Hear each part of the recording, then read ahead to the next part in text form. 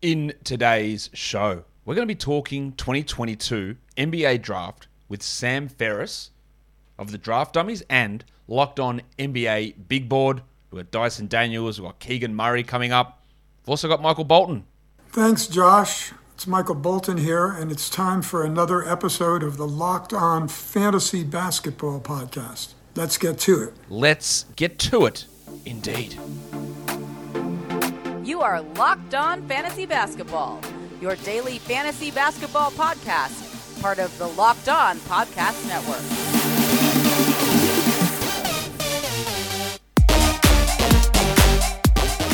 Hello and welcome to the Locked On Fantasy Basketball Podcast, brought to you by Basketball Monster. My name is Josh Lloyd and I am the lead fantasy analyst at basketballmonster.com and at Yahoo Sports Australia. And you can find me on Twitter, as always, at redrock_Beeble and on Instagram at Locked On Fantasy Basketball. Thank you for making Locked On Fantasy Basketball your first listen every day. We are free and we are available on all platforms. As I said, we're going to be talking NBA Draft today, but I've got a quick favor to ask you. In order to make this podcast and other podcasts on the Locked On Podcast Network better, we have a quick survey that we would like you to do. So head to lockedonpodcasts.com/survey and get started. Doesn't take very long, and everyone who completes the survey gets in with a chance to win one of 10 $100 Ticketmaster gift cards. So go to lockedonpodcasts with an S at the end .com/survey. Thanks a lot for your help. So let's transition in. We're going to talk 6 prospects. I'm going to do it with Sam Ferris. Let's get him in here. All right, so here he is, one of the hosts of the Locked On NBA Big Board podcast. You may follow him already on Twitter at Draft Dummies. Sam Ferris is here. Sam, welcome back to the show. Yeah, thank you so much for having me. I appreciate it. So we've got a few draft prospects we're going to talk about, and as I'm going to do with the draft analysts that come on to the show, we're going to talk, and we're going to start talking about guys or one player that they seem to be higher on than the general consensus of people who are covering the NBA draft. And for you, Sam, we're going to go to Nebraska. We're going to go to the guard from Nebraska, Bryce McGowens. All right, I don't know a huge amount about Bryce, so tell me, why are you high on him? Yeah, so a couple of things. Again, this is higher than the consensus, so you'll see him on most mock drafts going anywhere from 20 to probably 35, maybe 40. And I have him a couple spots higher. I have him 15 on my board, so anywhere from 10 to 15 spots higher than the consensus. He's a 6'6" guard. Out of Nebraska, was a freshman last year that played for, frankly, a Nebraska team that was not very good. But in terms of the biggest positives for him as a prospect, an elite foul drawer, got to the rim and to the free throw line a ton. And he's a good athlete with good size at 6'6", 6'7" in shoes, and a very skilled slasher. Just kind of has a little bit of that skill around the basket that separates himself from other guards. But again, gets to the free throw line a ton, which is a good sign.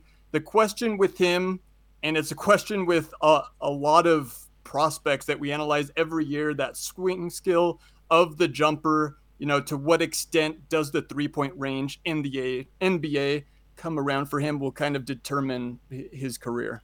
Yeah, because he shot, 27%? Last season, took almost 5 attempts per game in his 33 minutes, but was, as you said, an excellent foul drawer, almost a 50% free throw attempt rate, and hit those at 83%, which we've seen over the years that can be a pretty good indicator in terms of improving three-point shooting. What was he like as a three-point shooter before college? Was he known as a shooter? This is just a down season for him across those 31 games, or has it always been something he struggled with? So this is part of the reason I am higher on him is I do believe in the jumper. You pointed to the free throw percentage at like 83%. And so I kind of did a query looking back over college basketball, recent history for guys that have taken like a decent volume of free throw attempts and shot above like 81, 82% as a freshman. Literally all of the guys that have done that end up being good shooters in the NBA. He shot well on floaters. He shot well from the free throw line. And like, I just buy that touch with him. And if you watch the games too, because you have to take into account the context, Nebraska, not that good. he had to take a lot of kind of bailout shots, a lot of self-created threes, even at the end of shot clock, that kind of did pull down his percentage. So I think, when he plays a role in the NBA, when he could take some more catch and shoot, and obviously the three-point jumper is something that you can just practice, right, with reps more than any other skill. That's kind of the reason I'm higher on him, is I love the rest of his offensive game, and I'm just a little bit higher on the potential of that three-point shot coming along. What about defensively? Can he hold up? Is he going to be a target like a Trae Young, Tyler Hero style of defensive target for other teams, or can he at least hold up on that end? Yeah, that's the hope. The starting point with him, because like you said, in the NBA, we see it in the playoffs, certain guys can get hunted, but like a lot of times in the NBA, it's kind of like the appearance of being a defender. And so the hope with him is being 6'6", 6'7", that, yeah, he might not be a great defender early on, but with the size, I don't think he's going to be the first guy that teams are going to be necessarily picking on, like in their scouting report. And so with that size, that kind of gives me a little bit more comfort with him compared to a lot of the other smaller combo guards in this class, because we can talk about that, but this class is filled with combo guards. And so that's kind of part of the reason that a lot of these guys are slipping, whether it's a Ty Washington, a Jaden Hardy, a Bryce McGowens, a Blake Wesley. Like there's kind of a logjam of just a lot of those guys, but I value his size on the defensive end compared to kind of the rest of those guys. So you mentioned a bunch of those guys, plus there's those guys who will be ahead of him like Johnny Davis and Benny Mathurin, those sort of players. Like, what's the separation to you between him and, say, Davis and Mathurin, who are sort of grouped together at that late lottery type area? So those two guys are better defensively. So that's why I have them higher. Johnny Davis, I have the highest, or I have Mathurin higher, and then Davis. Mathurin, the shooting is not the question mark with him. He can already shoot it. He can shoot it coming off screens, off of movement. Showed that at Arizona, and he showed a little bit of an improvement in the pick and roll game, which is big for him. So, plus he's got similar size to McGowens. And then Johnny Davis, better all around rebounder, defender. So even if the jumper doesn't come along, I like those ancillary aspects of his game. But McGowens, to me, is better than a couple of those other guys because of the elite slashing ability, the foul drawing, and the size. We're going to talk Keegan Murray in a second, but before we do that, of course, Sam, it's time for me to talk about Built Bar. And be honest with me, are you one of those people who have been asking Built Bar for a granola bar? Because if you have, well, your prayers have been answered. Did you send him an email and ask for a granola bar?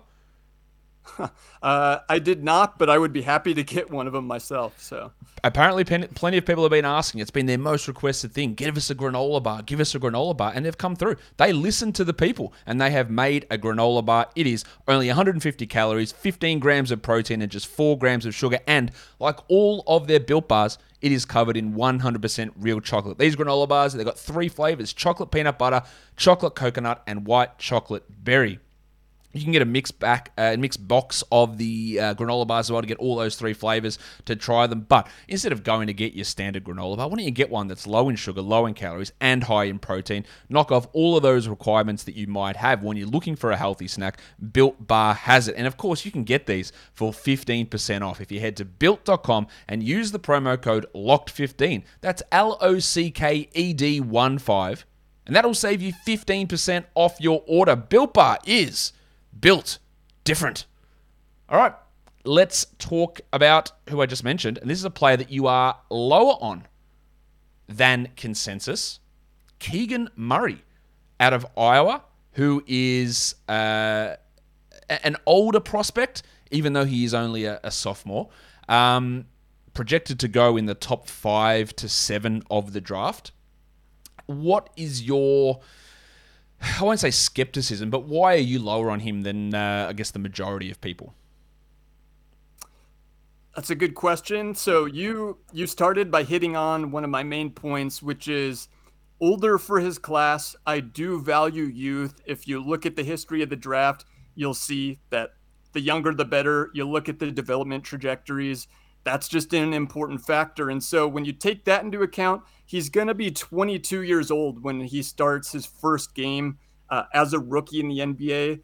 And like, we can talk about whether that matters or not, but when you look at other guys in the lottery, like a Jalen Duren, for example, almost like 3.5 years younger than him, that frankly just does make a big difference. In terms of like the on the court product, I do like Keegan Murray quite a bit. I have him like 11, so yes, I am lower on him certainly than the consensus. We'll start with the defensive side of the ball because in the playoffs we see the value of defensively versatile wings. And frankly, at this point, I don't think that's super likely for him. I see him more as a one position defender, kind of at the 4 in the modern NBA. So that takes a little bit of value away from him. And then on the offensive side of the ball, I think, again, you have to take into account the context. And at Iowa, they kind of always, if you watch college basketball, always have a really high-powered offense, mediocre defense, but the way they tilt their offense is to kind of towards one star player. Because if you remember the year before Keegan Murray, it was Luka Garza. And that's kind of how they roll. They get one guy a lot of stats, a lot of numbers and possessions, and they feature him. And so Keegan Murray looked great, and I think he is a good player offensively. But one other point I'll make is if you look at the synergy profile breakdown, it's interesting because he ended up so many possessions classified as post-ups. And so what he did was either just post up smaller players and use kind of the size advantage and strength advantage, or his drives on like-sized players, he's not that explosive, so he kind of just takes a while to make a move and ends up in almost a post-up in all of his drive situations. The point is that he just doesn't have great athleticism, and the attacks that he make tend to take a while. I just don't think that style of attack is necessarily going to be as effective when he's not the primary focus of an NBA offense. And so I don't see any one main strength with him, and I don't see the defensive versatility. That combined with the fact that he's already 22 years old, to me, that's a later end of the lottery prospect as opposed to a top 5 guy. A couple of things with him is like the defensive numbers in terms of just blocks and steals are high. 1.9 blocks, 1.3 steals, which for fantasy is huge. We look at those numbers, go, that translates really well. But are they fake blocks and steals? Is he going to have any sort of ability to produce at that level at an NBA on an NBA team and an NBA rotation? It feels a little fake to me. It does feel a little bit fake to me as well. I don't see the pop or the athleticism to be able to slide across multiple positions. So that's a point of a little bit of weakness for me. I think you'll find people that might disagree on that, but I think I'm in agreement with you both in terms of I don't see the steals and blocks being necessarily indicative of something that's going to translate that effectively to the next level. And then I don't see the switchability on the perimeter to high level, like in terms of like a playoff matchup at the next level either. The other thing with him is, and we talk age and people are like, yeah, but there's plenty of older players who have some success. But we talk about a guy who's 22 and the end of his rookie contract, he's going to be 26. And then you give him a 4-year extension, he's already past prime. Like he's 30, 31. Like that's done. The question I have with these sort of players is, okay, if he was this good to be a top 5 player, why didn't he come out as a freshman? Well, he played 18 minutes a night. He took 5 shots a game. He averaged, what did he average here? Like 7 points per game. What's the difference between his freshman season when he was still 20, so he wasn't even particularly young as a freshman? What changed between him being a freshman and a sophomore? Was it literally the fact, well, Luka Garza was there and he couldn't beat out Luka Garza to be the best player on the team, which again gives me pause how it moves into the next level? Yeah, I think that is certainly part of it. And the funny thing is, to your point, is he was one of my favorite under-the-radar returners. I was higher on him than consensus. But then since he's blown up to where he is now, it's funny because I was higher. Now I'm a little bit lower. So I did see a little bit of this blow up coming. But I have to admit, the numbers that he did end up putting were pretty ridiculous. But like you said, they had Luka Garza to soak up all the possessions last year. They had a very veteran-laden team last year. And so he just didn't really get those reps or that opportunity. And frankly, they were already really good offensively when he was a freshman anyway. So it's not like they were going to bump the older guys down the ladder to suit him. So I did see some of this coming, but the offensive production was really good. But your point to me is well taken. It's one I use that, if he was the level of player that we think he is, because we have to categorize him with players of his own age. So because he's dominating college basketball at age 22, well, imagine Paulo Banchero, a similar player in the ACC like 3 years from now when he's 22. That's kind of the frame of mind that you have to look at this through. Yeah, exactly. And think about it. I can't think off the top of my head, but players in the NBA who are 22, like I think that's Trae Young, and Doncic is 23, maybe. Like that's it's a big difference between those guys who come in at 18, 19, even 20 versus being 22. Let's go on to the next guy, and this is a guy who had a really, really good combine and has risen up a lot of boards and seems to be getting a lot of buzz, and that's Jalen Williams, a 21-year-old 6'6" wing from Santa Clara who, again, not many people really had in this discussion as a first-round guy maybe a couple of months ago, but the combine numbers really worked in his favor. What can you tell us about him? Do you believe that first of all, did the combine change your opinion on him? Were you already high on him? Were you already low on him? What's your thought on where Jalen Williams sits now after these numbers have come out? Yeah, so it's a combination of all that stuff. He has been one of the biggest risers. And yeah, he came in, got measured, ended up being like a legit 6'6", 6'7" with long arms. And he just kind of has a really nice all-around game. But as someone that had already watched him a decent amount, I didn't move him too much. I did move him up a few spots. So I had him end of the first round coming into the combine and all that stuff a few weeks ago. Moved him up. I think I've got him like in the 20 to 25 range now. But there's talk of him going lottery, which is just a little bit rich for me personally. I do like a lot about his game at the size that he plays at. And, as opposed to some of the other combo-ish guard type players we talked about, the jumper isn't as much of a question. He shot 40% from three last year. And I also like to break it down by, pull up versus catch and shoot. And I think he's going to be able to take more catch and shoot jumpers in the NBA. And last year shot over 46% on catch and shoot jumpers. So really, really well there. But there is a little bit of worry with the small sample size shooting because you go back 1 year for him and he shot only 27% from three. And so that's kind of the trick with these older upperclassmen is how much of that is small sample, how much is real improvement. And I'm kind of in the middle personally on that. And that's why I have him more kind of mid but later first round as opposed to a lottery pick. Yeah, like he shot 35% as a freshman, 27% as a sophomore, then 40% last season. I guess the thing you could look at is the free throw percentage has been solid enough, 76, 76, and then 81 last year. So he's been a solid free throw shooter, showed some improvement there. One thing that will be important, I think, with him, and I want to get your take on this, is you look at that he averaged over 4 assists per game with a 2-to-1 assist-to-turnover ratio. Is he a guy that can do any work NBA level, creating, handling, running pick and roll, or is that just a factor of the team he was on and the environment that he was in? Is he gets those assists just because he handled the ball that much, and they sort of aren't going to be able to translate that skill across to the NBA? Yeah, I'd say it's like pretty unlikely that he ends up being like an NBA team's absolute primary on-ball guy, but how many guys really are there like that in the NBA, right? I think his ability to play off of a star, but also help with some ball handling duties is kind of what makes him attractive, plus the size with, 6'6", with the long wingspan as well. But to your point with the passing, one stat I looked up that's pretty interesting is, I don't want to read too much too often into like plus minus net rating in one college season, but for him on his team, it really stuck out because for him, he had a plus 20 net rating, which was way higher than anybody else on his team. When you dig into the stats, when he wasn't on the floor, the offense fell off a cliff. They were like 13 points per 100 worse when he was off the court. And, that makes sense. He's playing for Santa Clara, not a ton of high-end talent there. But he was able to prop that offense up in college.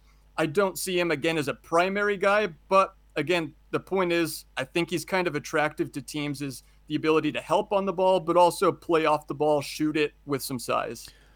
In terms of looking at guys who are wing size and their passing ability, I would, correct me if I'm wrong here, I would say that his passing ability is better than Jaylen Brown when he came into the NBA, but maybe worse than where Jaylen Brown is now. It's certainly better than where Brown was coming in, and I don't even think Jaylen Brown is that great right now as a playmaker. So it's similar. We'll see what happens and what role Jalen Williams is used in when he comes into the league. I will say, though, that a lot of the creation that happens in the NBA is like athleticism based. And while Jalen Williams, he's not an explosive athlete, he is smooth, but he's not going to be creating advantages in isolation like a Jaylen Brown can do. Let's go to the next guy. Another wing-sized prospect, which, again, I think are going to be in pretty high demand in this draft, and that's David Roddy. A 6'6 wing, Colorado State. He's a little bit older as well. He's just turned 21 a couple of months ago. A junior from Colorado State as a wing player. He averaged 19 points per game. He shot an astonishing 44% from three, but 69% from the line. So we have this discussion all the time. Which one of these is real? Is he a good shooter, or is he a shooter that got lucky on sample size this year and his free throw shooting tells us more about where he lies in the NBA? Yeah, it's a boring answer, but I'd say somewhere in the middle. But the way that I'd hedge that is that I don't necessarily view him as a wing. I kind of view him more as like a big or like a four.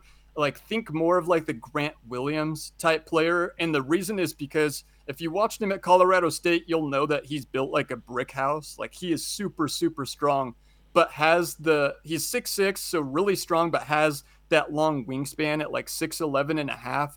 So kind of I'm not saying he's not going to be Draymond Green at all, but kind of got that body type with like the stocky build, the long arms, where you hope he can provide just a little rim protection, but also switch across multiple positions. That's kind of the big sales pitch with him. And then that, if he's playing the 4 or 5, the other team's not going to have one of their better defenders on him. But can he hit enough open threes like we've seen with Grant Williams, where the Bucks kind of left him? They're like, you can beat us if he makes threes, and Grant Williams made enough. And frankly, I think he's good enough to do that. I don't think, again, he's not quite the level of player of Grant Williams, certainly not Draymond Green, but just in that archetype of a player with those tools defensively that can play the 4, maybe even in spurts, try to play a little of that small ball 5 due to his strength, and then hit open threes offensively. Because he's got that I guess reverse problem. Is it he shot 44% this year, but last year he shot 28%, but last year he also shot 79% from the line. So you look at his numbers last year and go, oh, okay, well, he shot well from the line. Maybe he can be a better three-point shooter. And then he did become a better three-point shooter and became a worse free throw shooter. So it's sort of a little bit all over the place, but the free throw, also the three-point shooting is relatively low volume. Like, he only made 1.5 a game this season and 0.7 per game last year, but he's played pretty decent minutes across all 3 seasons there for Colorado State. And yeah, he's probably more of a second-round prospect, would you say, Sam? Yeah, I'd say probably anywhere from like 45, honestly, through the end of the draft. Once you get past a certain point, it's kind of team's preference. Going to see more international guys come off the board, so it's hard to predict, but I would say I'd be surprised if he goes in the first round. Let's go to the top end of the draft, and let's talk about a guy from the G League Ignite, my mate from down here, Dyson Daniels, a 6'7 guard who is naturally going to get comparisons to Josh Giddey, because they are tall point guards, and LaMelo Ball as a tall point guard who played in Australia. He's not LaMelo Ball. He's not even Josh Giddey, but that's the comparison that's going to be out there. So let's do the Giddey one first here. Hey, these are 6'7", 6'8" Australian point guards. What's the difference between them? Pretty sizable difference. The funny thing is, if you were to pair them together, that would be an awesome backcourt. But Josh Giddey is the playmaker. He's got absolutely elite vision, can pass it with both hands. He's the guy that can play on the ball and set anybody else up. Not an elite athlete, but just does have that high-end thinking ability, that feel, plus the size to play on the ball in the NBA level, and proved it as a rookie. But Dyson Daniels is more of a supporting offensive player. Like, almost think of like maybe a Lonzo Ball-ish role where he's playing a little bit more off the ball, can attack seams when an advantage is created or hit open shots. Good passer as well, but not necessarily a guy that's going to be creating all the advantages himself. But the selling point is defensively. And so I was able to interview his coach in the G League, Jason Hart. Jason Hart believes immediately he's going to be able to switch 1 through 4. And he kind of gave me a little bit of a deep dive comparison. He said defensively, a guy he reminds him of going back a few years is Thabo Sefolosha, a guy that was kind of that defensive stopper for those early Thunder teams a couple years back. And so that defensive versatility with the ability to be a good complementary player at 6'7", he's now listed as like 6'8". And so, maybe he even continues to grow a little bit. That's kind of the sales pitch with Dyson Daniels. The Lonzo Ball comparison is really interesting because, like Lonzo Ball, he never gets to the free throw line, or he didn't at all last year. Had a free throw rate of under 14%, which is really low, but he hit them at an okay number. He also hit 26% only of his threes. Now, Lonzo's worked really hard to become a very, very good three-point shooter, and his three-point attempt rate is through the roof, and he hits them at a really good level, but that wasn't always the case for him, so he's got a little bit of work to do there, but good block rate for a guard, really good steal rate, really good rebound rate, solid assist numbers, not a high scorer necessarily, but a guy that can work really well defensively, can work out of position to provide those rebounds and provide a little bit of passing, but it's that defense that's really important. And as I've talked about on this show a lot over the last week, switchability, when you head into the deeper rounds of the NBA playoffs, becomes super important. The ability to be out there and not get hurt no matter where you end up on the defensive end is really important, and creating turnovers is huge as well without getting... Look, some people can create turnovers and then get burnt 20 plays and get 2 steals and they think, that's great, but he can also stop those 20 plays and generate the turnovers as well, which is something that's not everyone can do. Like we know Klay Thompson in his past has been an elite defender, but never a high turnover guy, whereas a guy like Russell Westbrook can be a high turnover guy, but not a guy that necessarily stops a lot of players. Same with Rajon Rondo a lot in their career. So yeah, getting a guy that can do both of those things is really, really important. How high is too high for Dyson Daniels in this draft? Whew. So I have him in the 10 to 14 range on my board. The talk of him now is he could go as high as number 4. And I think there's certain fits of teams where, they have that star player, whatever position they play, and they see the playoffs now in the modern NBA and say to themselves, we need a guy that can play off of our star, but still attack closeouts, not just like a standstill three-point shooter, but then, like we've said, the versatility defensively. He's not going to be picked on. Whoever he's switched on to, he's holding up. And so I think teams are really kind of buying into that player right now, and he is that player type. I don't think he's going to go number 4, but I would not be shocked if he ends up going top half of the lottery if he goes, top 7.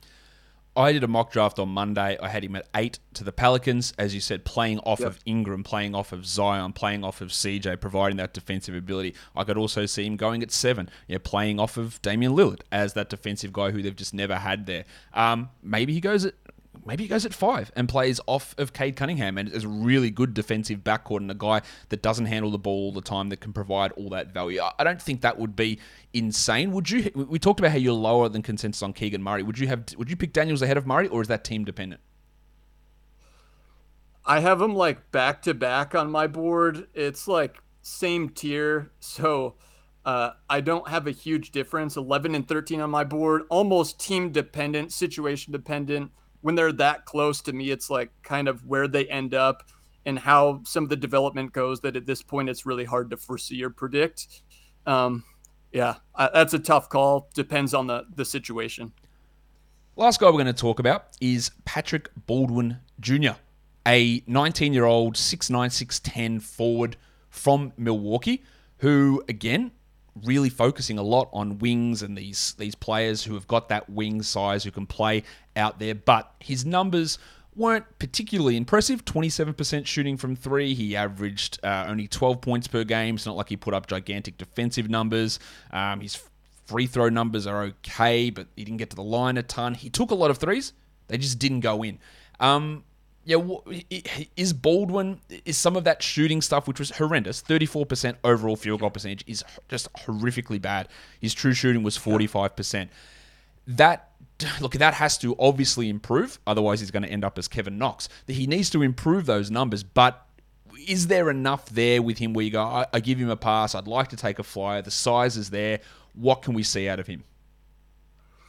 So I'm on the higher end of the range with him now, but he's one of the biggest ranges you'll see. Some people say not worth a first-round pick based off what we saw last year.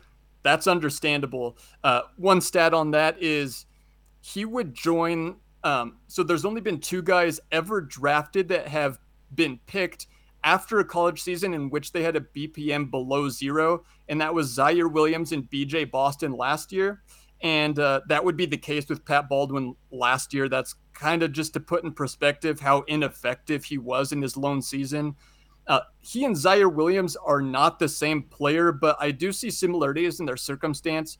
Very good high school players, underwhelmed, but they kind of have a similar skill set on the wing where a little bit of a ball skill on the perimeter and can shoot it with really good size. So I'm wondering if he gets into workouts, they see how big he is and he shoots the lights out. Could he end up being a little bit of a late riser? I don't know, but I buy into the size plus the shooting. Like the shooting, it was not good this past year.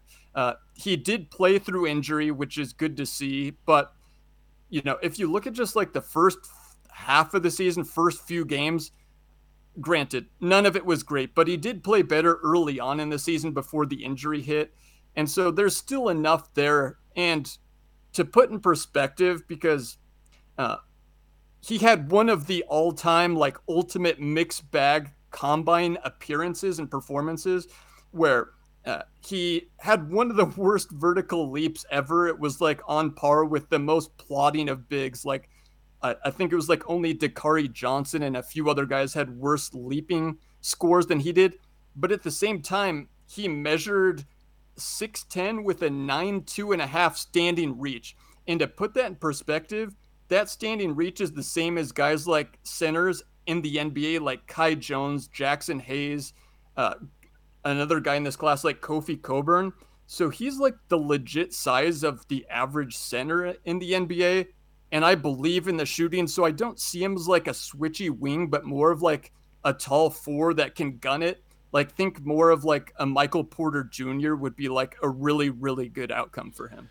His last 5 games of the season, as you reference how he struggled towards the end, 6 points, 2 points, 13 points, 5 points, and 8 points. So I think he was 3 of 24 from 3 across those 5 games. So just everything went wrong across the end of his season. Whereas he had a game where he hit 6 threes in December the 4th, and he had another 2 of 5 game, the game before that against Bowling Green. He had a 2 of 7 game. So not as horrific as where he hit 3 threes total across his final 5 games with a bunch of misses in there. So yeah, I had him at 23, just again, that size and that potential pedigree and just getting a guy that maybe be able to, ride off. It's only an 11-game sample as well in college. It's not like he played 30, 35 games and he was horrendous through all of that. He could have gone out and shot 34% for the next 20 games if he had have stayed healthy, and then we would have had a completely different thought on where Baldwin sat heading into this draft. Sam, that'll do it for us here today. Tell everybody, where they find you on Twitter and the work that you're doing here on the Locked On Podcast Network. Yeah, you can follow me at Draft Dummies. We're less than a month till the draft, so it's all full steam ahead for us that follow the draft all year round. So I post a lot of stats, my thoughts, a lot of clips there, and links to any work. I'm part of the team that does the NBA Big Board podcast. Like I hinted at earlier, just did an interview with the G League Ignite head coach. So if you want a little background behind the scenes info into some of the G League Ignite prospects coming out, that was a really fun interview, but we're doing podcast every day focused on the draft. We do it year round, but everything's really geared up over this last month as we prep for the draft. Go and follow Sam there, and of course, subscribe to the Locked On NBA Big Board podcast. Sam, thanks for coming on. Yeah, thank you so much for having me. And that will do it for us today. Don't forget to follow this podcast on Apple Podcasts, Google Podcasts, Stitcher, Spotify, and on the Odyssey app. If you are here on YouTube, drop a comment down below. Let me know that you're here. Let me know what you thought about these prospects, guys. We are done here. Thank you so much for listening, everyone. See ya.